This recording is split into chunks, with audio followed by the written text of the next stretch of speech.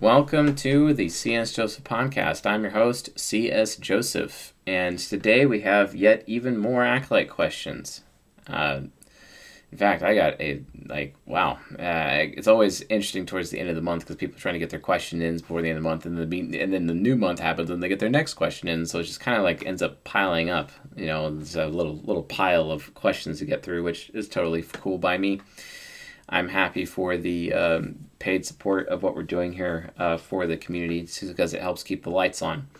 So anyway, today's question is, what is the difference between a shadow and subconscious focused INTP? Oh, it's great to have an INTP question. It's been a while since we had one. So shadow focused and an subconscious focused INTP. So when it comes to differentiating cognitive focus between types, the first thing you want to look at is, do they have, are they more a balanced person, or they have a double helping of what's already in their ego? Like, for example, an ESFJ-focused INTP, they're far more caring than a shadow-focused one, or unconscious-focused, ENTJ-focused INTP. They're far more caring because they're having like a double helping of extroverted feeling. And their extroverted feeling is turning from an infant to a hero within their subconscious, right? And that means they're far more caring and way more often a lot more affiliative, focused on doing the right thing, behaving more like ESFJs, for example. And they exhibit far more self-sacrifice. And they're not really going to be sacrificing other people. They're really actually going to be sacrificing themselves for the sake of others. And that's really the biggest difference between a shadow and a subconscious-focused INTP. What's a very well-known shadow-focused INTP? Well, Bill Gates is, because he's willing to sacrifice the human race. He's willing to sacrifice others, for sure, for whatever goal. You know, the ends justify the means. That is the shadow-focused INTP, willing to sacrifice other people in order to reach the goal, whereas a subconscious-focused INTP, potentially I think maybe Elon Musk might be. I'm not entirely sure about that. I don't know. I have not consumed enough content about Elon Musk to really make the judgment.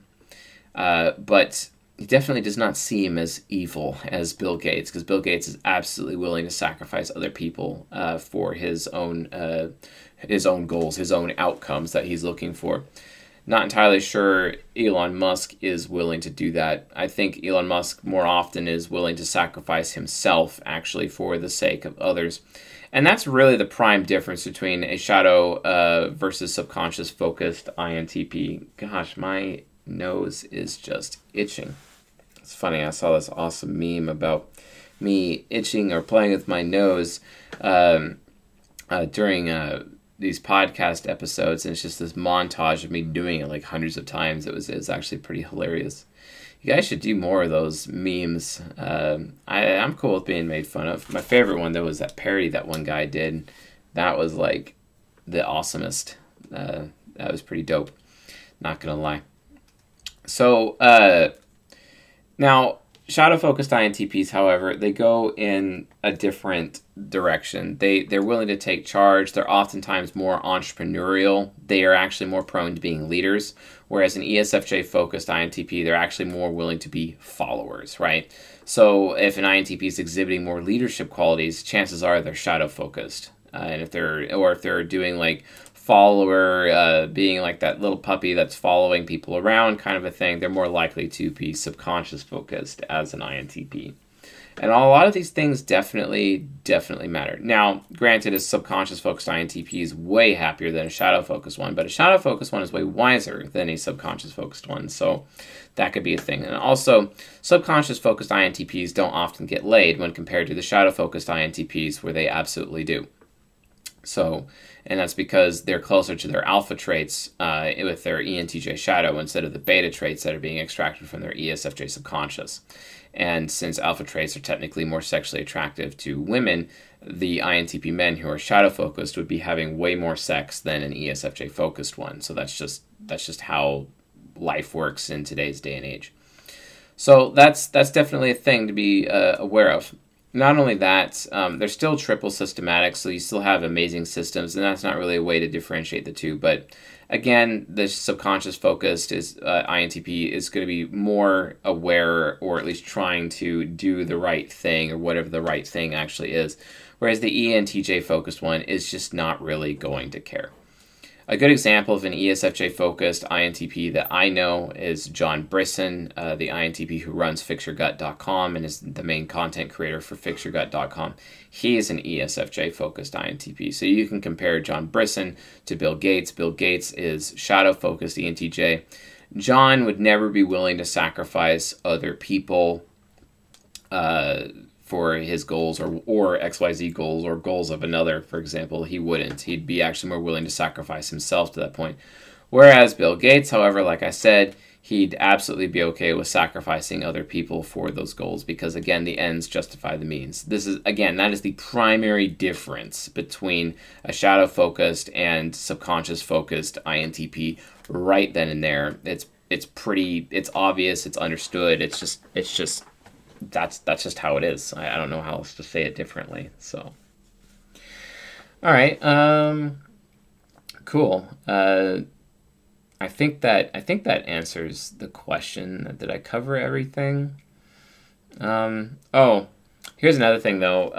ESFJ focused INTPs, when it comes to their inferior function and dealing with the fear of being accepted, they start out being super mega afraid of being not accepted in their life, and then literally in like midlife, it just kind of goes away.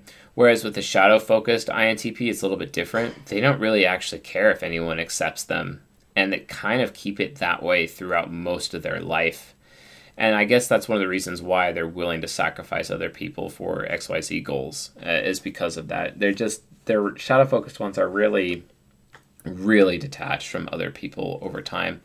And it takes them an entire lifetime, basically, to get to the point where they're okay to have, relationships with other human beings and actually understanding, the value in other humans, because they can end up making the same mistake that ENTJs make of, let's make the system, but then completely ignore the human beings operating that system, which is what causes ENTJs to end up looking like slave drivers. And I talk about this consistently in, like, for example, the ENTJ hypocrisy episode, as well as the ENTJ demon episode in the members area. Speaking of which, if you want to become a member, go csjoseph.life/members and become a journeyman member, then upgrade to Acolyte so you can have me make videos answering your questions, and then they'll be released on the podcast or on YouTube. Who wouldn't want that? That's csjoseph.life/members or csjoseph.life/portal. Go ahead and check it out. So anyway, folks, thanks for listening and watching today. I'll see you guys tonight.